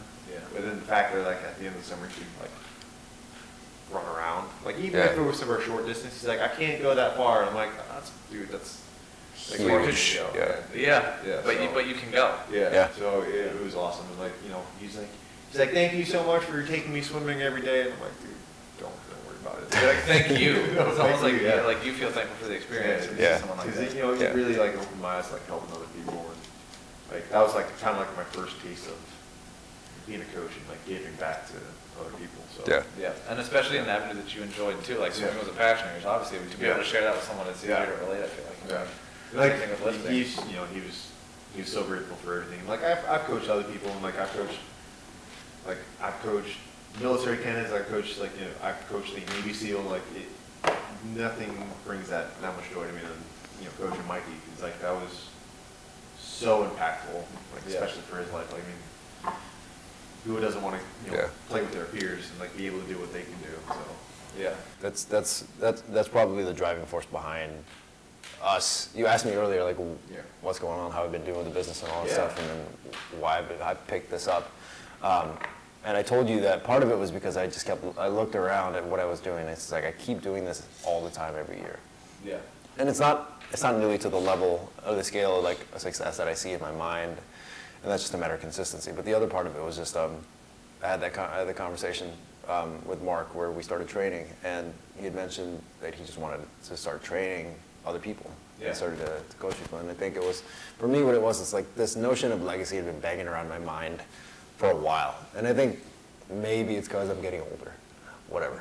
But he mentioned that it's like it's this idea of like leaving this legacy of looking beyond your own selfish chips or whatever you want to call it, this like weight on your shoulders, and then doing something that because you had that moment earlier. You said you were like in high school, right? Or where? yeah, I was yeah. 16. Yeah. You were still 16 when you had that Yeah. experience, and like I hadn't had these experiences until probably like my late 20s. Well, that's when I kind of got out of just training myself, and then I was like, all right, I'm going to go and train people because that'd be interesting to do. And then that's when I trained the kid with the scoliosis. Yeah. and I wonder, is that like kind of the driving force behind you? Because you mentioned something about building something here on the East Coast, Yeah. and we'll get into that. Yeah. Oh yeah. And is that sort of the driving force? So ready. Is that like the driving force behind that project or that idea? Yeah, so the driving force behind it is kind of that epiphany of like the strongest people, that discrepancy between what I understood strength to be and what it took to get there versus what I agreed with my beliefs, my selflessness versus selfish versus top of the pyramid in terms of strength. So, if you guys are familiar with the gym, our motto is strength and character, forged by iron. You know, like a 405 bench or like a 600 squat or whatever, like that's science and moving, and it's just like, it's like if you put the work in, you're good. You know, like it's just mechanics. Like and you don't have to be a strong person to lift that amount of weight. Is the point, basically, right? So. That's a really interesting point. Yeah. The body adapts. Exactly. But It's the science. fundamentals are the same. Yeah, it's all across the predictable board. and it's hard work, and that's just Yeah. it's science. I at like this it. point. Like anyone can run that and get stronger. Like if you work hard enough, Yeah. like you're gonna get strong, but it doesn't make you a good person. So the whole purpose of the gym is like we want to be strong people. Like, I want to build a strong person, not just a strong lifter. Like, I think you'd get along with Ben Bergeron. Have you heard? Oh, I'm a fan of Bergeron. Yeah, so one of his quotes is, "Better people make better athletes." Huh? So it's very similar to your slogan. Yes, I'm a Yeah, big fan of Bergeron. yeah. Actually, I when I did do MMA, I did a lot of CrossFit, and Bergeron was one of the guys I looked a lot of, like a lot. Have of you read his stuff. book, Chasing Excellence? Nope, I have not. Definitely read. Yeah? Yeah, very good. Okay. Yeah, it's a pretty short book, but it's very impactful. Yeah, he's got good literature, and a lot of his theology behind training and like why he's doing what he's doing is like solid. It's Yeah. cool. Yeah. I enjoy his book. Like I follow comp training, so I do a lot of like his workouts and stuff. Like the workout I did today, like the Yeah, which I'm you got it done. a little upset. Yeah. It happens. But I didn't end on a miss though. The- So I dropped down to 225 and did The work continues, So, and you'll have more opportunities to prove to yourself that you're pretty solid. That's really cool. Yeah. So what are you working on? It's well, it's kind of like extrapolating that idea and then owning a powerlifting gym. I'm mainly powerlifting, so, and by mainly I mean only. I've got a couple. Like I'm trying to. I come from a store like. I kind of hate the term, but I kind of get into like sport specific training. Like there are certain aspects that transfer across sports, like they just transfer. And then you get into the more specific position drills. Regardless, I've been mainly a power lifter and strength coach for a long time now. Like I've been coaching people since I was 18. I'm 29, so I have like 11 solid years of coaching people. Yeah. Holy crap. 3 of those were spent in a professional facility. Like I've worked out with Tebow twice. Like I mean, we're brushing elbows with these caliber of athletes, and it's really cool. But in owning a powerlifting gym and having that knowledge, I'm like, I felt one-dimensional, kind of, sort of, which is okay. I can make as much difference in powerlifting as I feel like I can make. Yeah. But in owning this gym, it's the gym is super old school, so it's attracted some of the old school bodybuilders and the Olympic lifters. Industries I'm not as familiar with. Yeah. Like just levels of lifting that like I know, but I don't want to specialize in. Yeah. And now, I think it's a vision that's easily agreeable with that a strong person is more important than, a strong lifter. I feel like that's very easy to relate to. So that's Very transferable. Yeah. for sure, and it's like, it's attracted people from other disciplines in the lifting community that also exhibit physical strength. And it's kind of extrapolated to the point to where like some amazing people are in this inner circle now that really believe in this vision, and I'm only equipped for powerlifting. So, anyone who's watched like Ronnie Coleman Unbelievable or like Pumping Iron, like Gold's Venice, Metroflex, Arlington in Texas, like these are the gyms, and almost all of them are on the West Coast. We don't really have many on the East Coast. We have Powerhouse Tampa, there's a couple up north that are okay, but like there's no like Destination Dallas on the East Coast of the United States of America. So it's like, I'm with these people now that, one, I believe in, two, they believe in this vision. I believe this vision is unique because no one's doing it. Yeah. No one's doing it. Like people are talking about it, but there's not like Dude, an you can actual... be like the Disney World of lifting. Dude, you're in basically Orlando, literally Orlando. You can be like, I would run with that. I'd be like the Disney World of fucking lifting. That would be like my catchphrase. Like your East Coast Mecca, Disney World of lifting. Boom. Yeah, and Trifecta. that's literally what we're trying to build now. Is we're going through. This is a few years down the road. So if you're listening, you're getting the heads up for real on this because this is totally going to be a thing. It's a facility with the disciplines of powerlifting, Olympic lifting, bodybuilding, probably MMA as well. Let's got a couple, fighters interested in doing something like this, and we all agree with that same division of like the definition of strength in the industry should be extrapolated into the person, not just the athlete, if that makes sense. So we're playing with names right now. Eastside Mecca. You said Mecca. Eastside Mecca and redefining strength is looking like the slogan. So that's kind of what we're going for. That'll be pretty a good. facility name with which each one of these leaders in the industry. We got powerlifting, we've got weightlifting, we're going to have bodybuilding, and probably MMA as well. There's like 2 or 3 coaches each side that really they're going to be able to own and operate and brand themselves under that facility's roof with the similar message of redefining strength. Like, how are you helping? How are you giving back? Like, you're a strong athlete. How are you a strong person now? Yeah, that's awesome. And Like, that's- I that's feel the like, goal. yeah, definitely the world needs more of that. Like, and yeah, that's awesome. Like that's to me that's the definition of like a real athlete, real person. Is like you I think so. It's something that's missing. I feel like my podcast knows like I hate professional sports. Like I just don't like it. Like I feel a lot of athletes lose their soul to like the almighty dollar, and they lose part of themselves. So, like college sports, I love because they still have passion for it and they still care, but The incentive is different. Yeah, It's no longer the incentive or yeah, the job. Yeah, I have pride in my team and everything. It's somehow it's lost in the professional realm. And you can disagree with me all you want, but the facts are in the pudding. Yeah, Like, have you been there? If you disagree, have you been there? Yeah. Have you worked with these people? Yeah. That'd be my first question Yeah. for you. Because like, I mean, that's the and first if thing you want to join the podcast and explain, that tell me that I'm completely wrong, then by all find some means, more yeah. stools. Yeah, but, yeah, we find some more stools. But, Come on. Like I see it, and like there's a change in like these athletes where they, as soon as they sniff a little bit of money, it's they're a totally different person. There's a series on Yeah. YouTube. How did you spend your first $1 million? And like the fact that is a huge portion of the media of professional athletics is like, okay, so that's a focus. It may not be the focus for some of them, but it's a focus. yeah. How much fun did you have making this money? As opposed to like, And like we go back to the mentor thing. Like a lot of these, like Allen Iverson had a mentor where he's like, listen, you're only getting this amount of money a month, Yeah. and that's all you're getting. And like I'm gonna manage your money, and that's why Allen Iverson, like, other than a couple of like little hiccups, he was fairly successful. Yeah. And he has money at the end of his career. Like he's retired. he was smart and he's still He comfortable. had a mentor and he had somebody control his money because like a lot of athletes don't have that, and like college they have this like freshman orientation. They have it's called Fat Tuesdays. Every Tuesday you meet in the Moore Center because I went to Florida State, so you meet in the Moore Center, and they basically tell you how to be a professional athlete. It's like, hey, go to class, do this. It's like, listen, these are the things that are going to get you hooked up. Like you see these athletes with beer bottles and like glass. Married with a lot of things. So you get married with you're putting cheap tuxedo, basically. Yeah. Oh yeah. I'm gonna get married with him. I wanna have put me in like the ground so he's like, let me out. Like, oh, mine's gonna be hilarious. Well, all sorts of jokes at my funeral.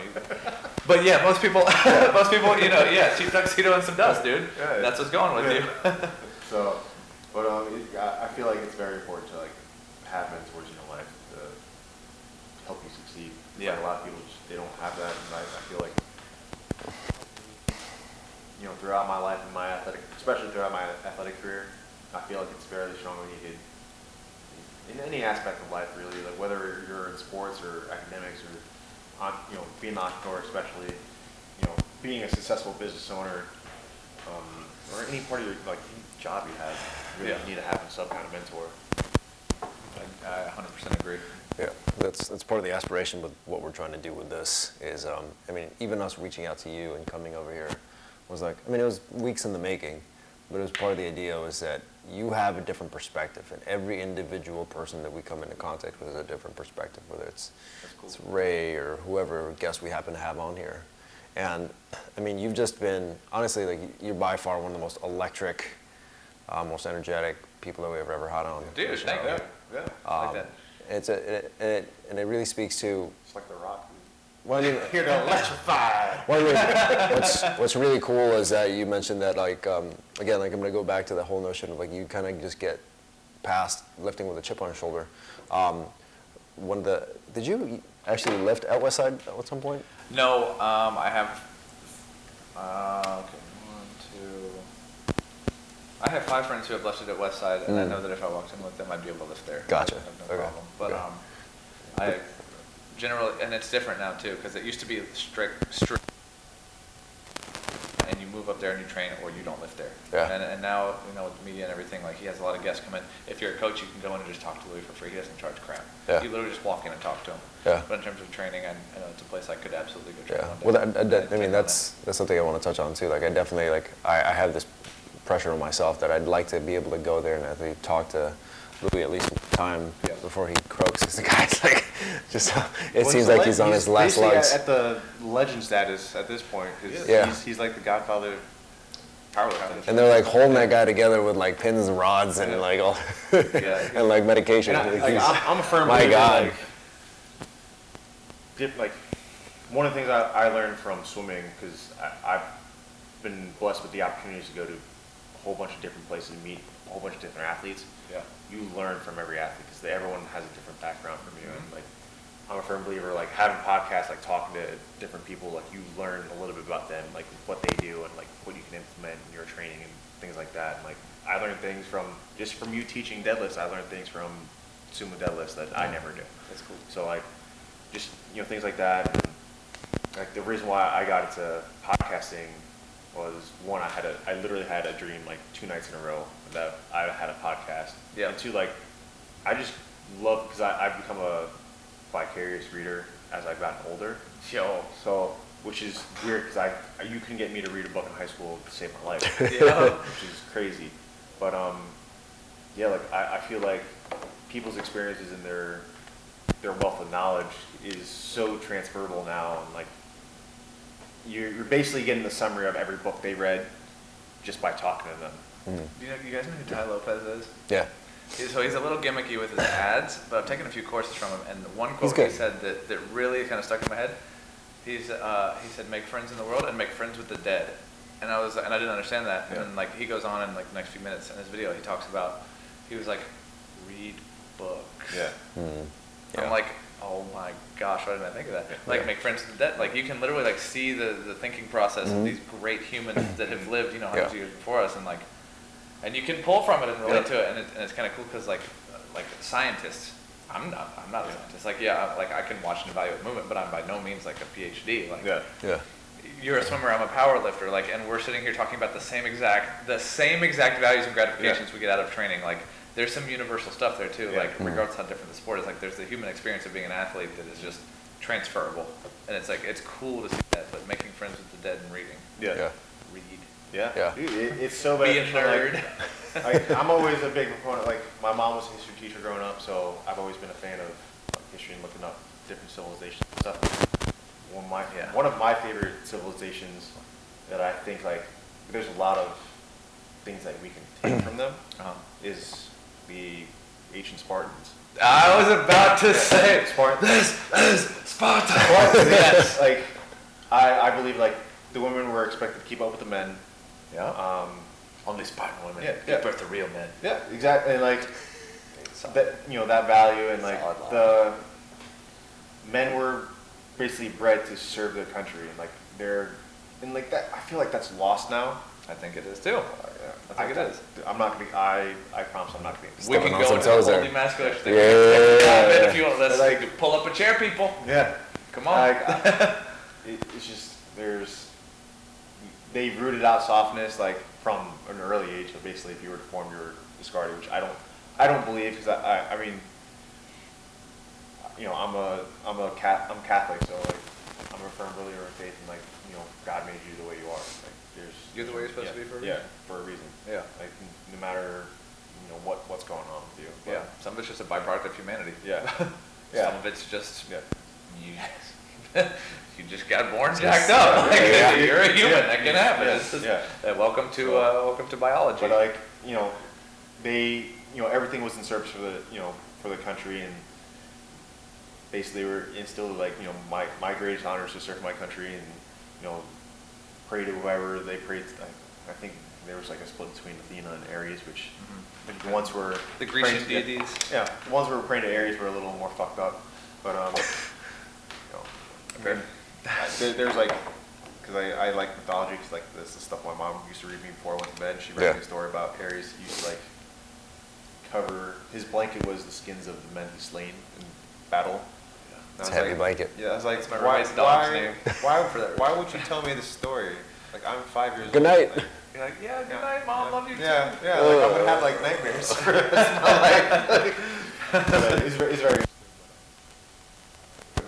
my favorite civilization to listen to or to read about. And like I feel like there's aspects of their culture that can be brought to. I like the honor, I like the honesty, I like the real. Yeah. And I like the non-insulting yeah. too. Like, And like, well, they fat shamed, which people don't know. Like, oh, interesting, I didn't know that. They did, yeah. So they so at a certain age, I think when you entered the Agoge at 7 years old, you were given a red tunic, and it was, you know, a certain size. And if you didn't get another tunic after that. So Yeah. if you outgrew that tunic, they made you like you need to eat less, and they made you hungry. So like they gave you smaller portions and like food that was distasteful. So you were forced kind of to steal, and if you got caught stealing, like there would be severe punishment, obviously. Yeah. So they fat shamed. They took, you know, they made you pull out reeds to make your bed, like river reeds out of the, you know, to make your bed, and like they had all this, you know, just crazy stuff that totally makes sense. Yeah. So I mean, people went back to kind of that way of thinking, and I think the world would be better off. Yeah, I think part of it is in the Greek mentality is like this notion of stoicism, and stoicism like goes across different, like you said, like there's just commonalities across different perspectives and different visions in the world. And stoicism, or you want to call it like mindfulness in like the East, it's just this idea that you enlightenment in the East? It's not, no, I mean like. It's more like way of life. Well, the interesting thing about like I've discovered about mindfulness and meditation is that it really is a lot closer to stoicism in that, like you said, the Spartans are making their beds out of reeds. And in stoicism, there's a practice where you actually like pick a day, I think it was out of the week, where you live with the sparsest amount of like you get to the worst possible idea of what you think your life could be, and you live that day with the worst clothes, the worst circumstances, the worst food or no food, just to prove to yourself that you're okay. And I think that's what athleticism has sort of shown all of us, is that in spite of the challenges that come before you, I haven't particularly had any like injuries. I know you have. I'm not sure like your list of injuries, but to strive for the big numbers that you've been doing for. Let me go off of injuries real quick, like, because this is something that my dad will not get through his head. He does, like, I used to CrossFit, and like, dude, I still practice a little bit lifting. He's like, you're gonna get yourself hurt. I was like, listen, I've never hurt myself lifting. Knock on wood. Yeah. But like, if you do anything at an extreme level, or at a high level, a highly competitive level, you're gonna get injured. Like, there's no way around it. You're riding the line. I've got concussion swimming. Don't ask me how I did it. It just happened. Like There's a level of athleticism. Yeah. When you're going to compete at the highest level, your goal is not health. Yeah. Damn health. Yeah. Win. Yeah. That's if you talk to a true athlete, a true competitor, No. they don't want to be healthy. It's not healthy. What's first place? Yeah. What do I do? Yeah. What have I got to do to get there? Like Yeah. that's Pushing the For limits. 8 years, like my sole goal was touch my hand on the wall first. yeah. That was it. I mean, Yeah. like, you're not thinking like, man, You're not is my thinking cortisol longevity, going to man. spike after this? Like, You're not thinking longevity. that's not good. Yeah. No, freaking win. Yeah. Like Yeah. it's an entirely different mindset, and to the normal human being who hasn't experienced something like that, it's a very foreign way of thought. And for people like us, it's It very is. natural. It is. Most people, whether you agree with it or not, doesn't matter. I'm telling you that is the mindset that exists in the type of people that want to be number one. That's straight up. And that's what also sets you apart. Not necessarily if you're just a normal person, I want to say. It's what's going to inevitably lead you to higher levels of success, because it's the willingness to face adversity or failure or whatever you want to call it that is going to challenge you to become a better person. Yeah. And you mentioned swimming when you were sick. Yeah. I've been watching the show called Formula One Drive to Survive. Yeah, Formula One's real. And oh man, there's this kid, the current driver for Mercedes, Lewis Hamilton, black kid, similar challenges being a black kid, driving in a sport that's predominantly white, predominantly affluent. He grew up in London. English kid, Yeah, London. Lower East Side London. Yeah, and his Shout out to Matt Shedd, one of my teammates. She's from there. yeah, I mean, he grew up with like all these same challenges, and his dad worked 4 jobs and like sacrificed his entire life to be able to support his kid through this thing. And I mean, it's just like it's what encourages someone like Lewis to have like 104 fever, I think, in one of the episodes. And he was like, I have to drive. And they're sitting in a car, like dressed in like a full body suit. You're like a helmet. strapped in. Like And a you're 10-foot strapped in, harness. and you're like this. And you're like, you have, like, he's the top, like, #1 athlete in the world. That's so cool. And like, he didn't do well for this particular race. But like, he has to really strive to do his absolute best. And it's not a matter of health, because at some point, it always blows my mind if I encourage someone to train or to eat healthier. I know that they probably have a habit of spending minimum $100 a weekend just getting wasted. And yet if you ask them to spend $100 a week to buy healthier foods, it's like, no, I can't do that. Like $40 on protein and like 20 on a multi. Yeah. $60 a month. And they're like, no, I can't do that. Like, maybe I need to go see my $40 doctor. for protein? What'd you do this weekend? Oh, you know. I was a rager. Actually, so my old roommate, he's like, dude, why do you spend $100 a month on CrossFit? I was like, what do you spend on the weekend drinking? Yeah. He's like, oh, I have like $200. I'm like, there you go. Yeah. That's 2 months of CrossFit for me. You're like, this sentence is done. He's like, that makes sense. Proved He's it like, to me. Listen, I have total gym access 7 days a week. Yeah. I have somebody write my program for me. I don't have to think about it. I look the way I look because I work hard, and I'm following the program. I'm following the plan. Yeah. So trust the process. Like, that was one of the biggest, quotes. Like, don't be mediocre and trust the process. And I trust the process, and I got me, super strong, like stronger than I ever.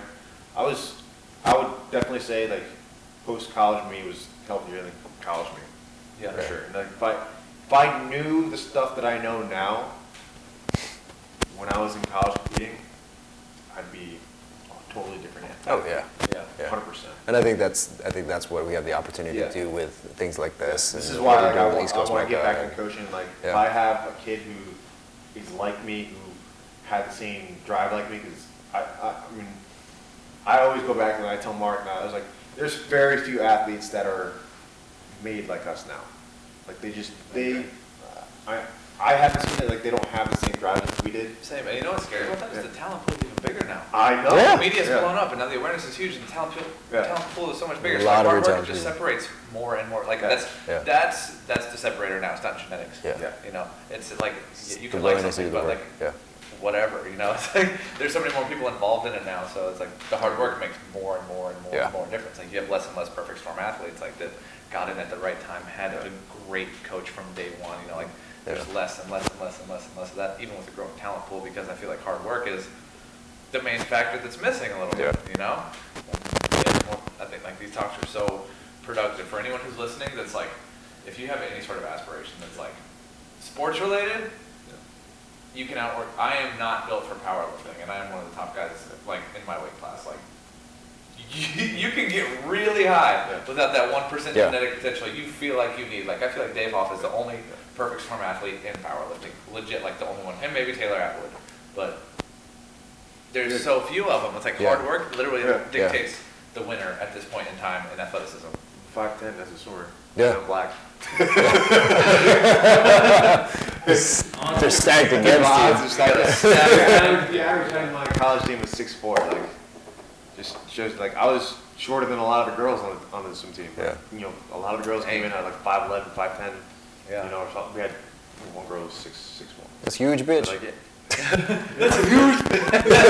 I couldn't let that go. yeah, they were fast. Like, they were like the nicest girls in the world. Yeah. And like, I had a teammate who was 6'10". Like, how am I? That's the guy is insane. literally a foot taller than me. How am I That's supposed to race him? insane. And he's 6'10". Yeah. That's wrong. insane. Yeah. We call him Twiggy. God. That was his nickname. Yeah. Super nice dude. Like, he's like, dude, you work hard, man. And I'm like, thanks, bro. Like, Appreciate thanks, it. bro. Appreciate it. He's like, I You're used to less oxygen. You're basically blood doping at this point. yeah, exactly. So, but like, yeah, like I mean, I think that chip on my shoulder kind of drove me through like 8 years of my career because I had something to prove. Yeah. But like, it definitely shifted after, and I actually swam like a year or two of master's swimming post college. Yeah. Just because I wanted to be in it, because I missed out an entire year, like because they canceled my scholarships. Or I missed out on like what could have been. Yeah. And I actually spent a semester 100 times in college.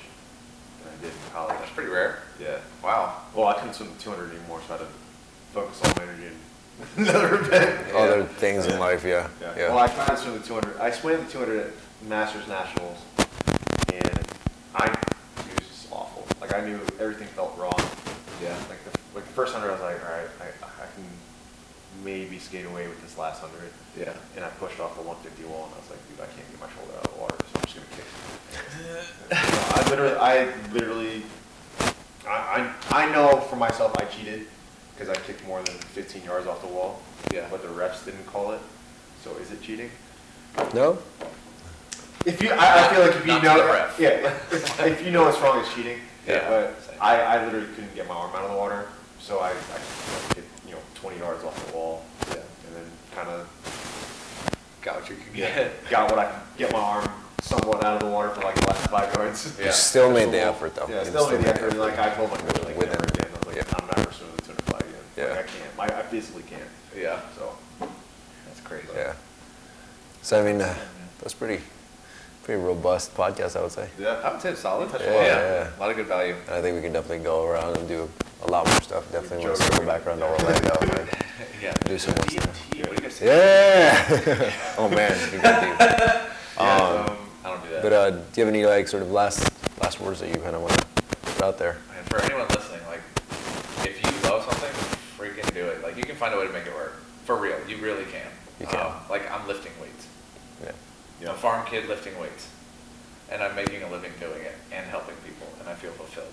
If you are chasing a job that is just a paycheck, I'm not going to say stop. But pursue what you enjoy and use the revenue from what you hate and what you like. Yeah, transition. I mean, in a few words. Yeah. Words, I mean, do it intelligently, but seriously, like, if there's something you truly love and feel called to, like, go do it. You're supposed to go do that. And literally find a way to help people doing it. You'll feel so much more fulfilled. It's pretty crazy. It's really cool. I can tell you guys some stories that, like you said, like there's story, like tearjerker stories. Yeah. Like, I got some tearjerker stories, Yeah. bro. Like that's real. That's what counts.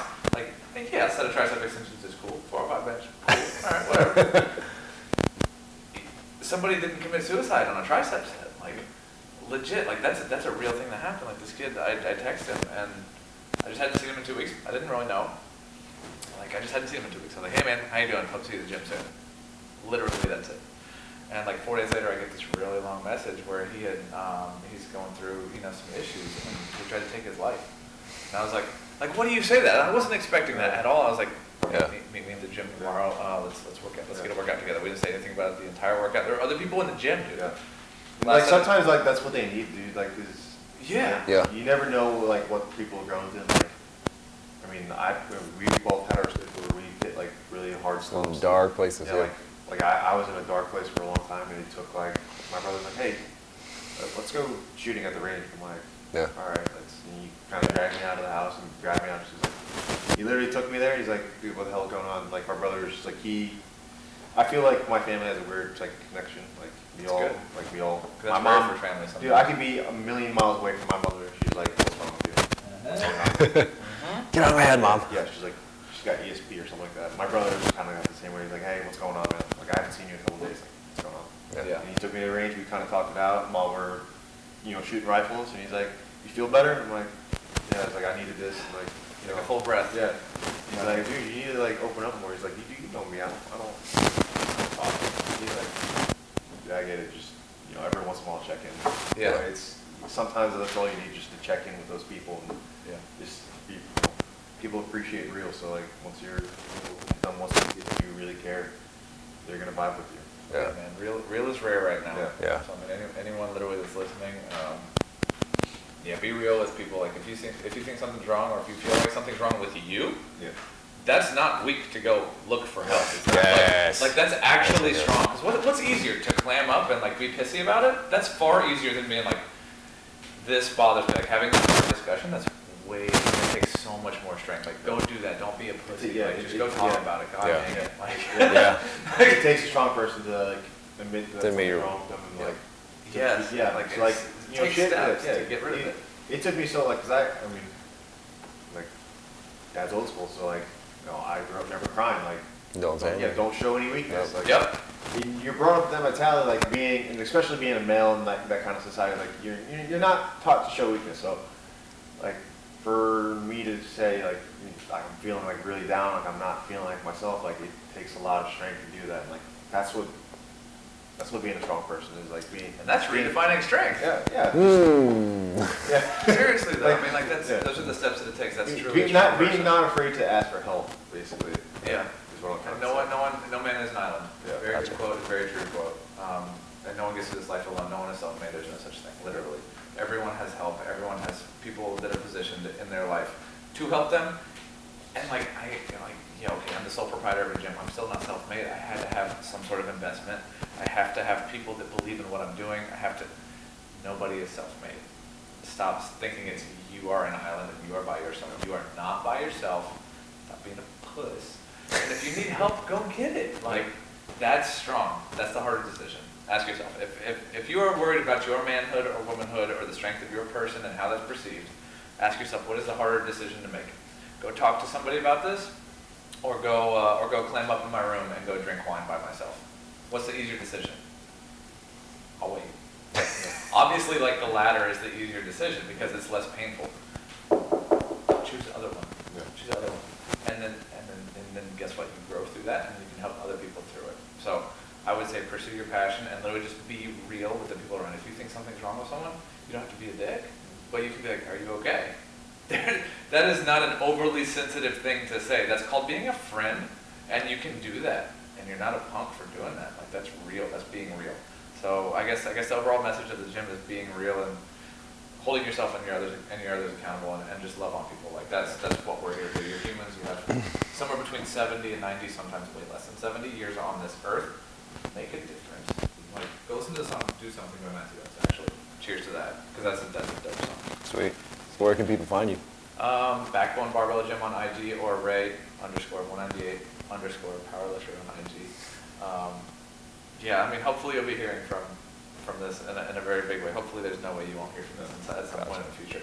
If you guys ever want to get involved, if you want to learn how to sponsor children's, please just like shoot any one of these gentlemen a DM.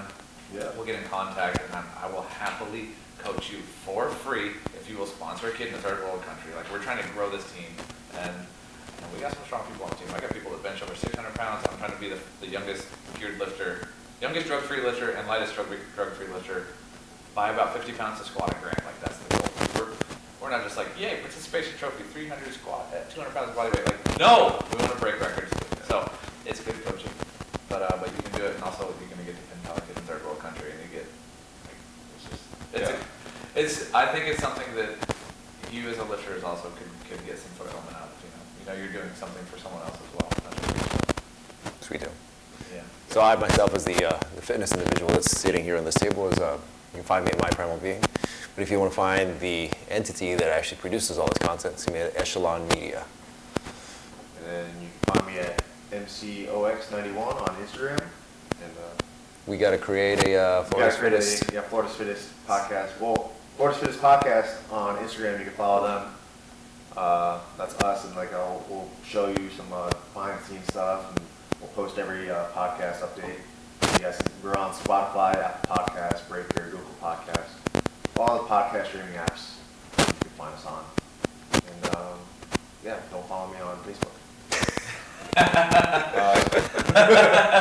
That's that. Yeah, man, just always be the best version of yourself each and every day. Read more, learn more, do more. Be a nerd. Be a nerd. Just be passionate about you know what drives you, and like I'm gonna quote something that's super nerdy of me. The hardest decisions require the strongest wills, and that's from Thanos. It is. Avengers. It's pretty good. That's pretty good. Marvel So, swag. yeah. Top it off. Yeah. Cherry on cake. Yeah. So Nice. Hashtag. Yeah, that's it. hashtag, That's a wrap. Hashtag we're out of here. Thank you guys for listening. Deuces. Thank you guys for listening. See you.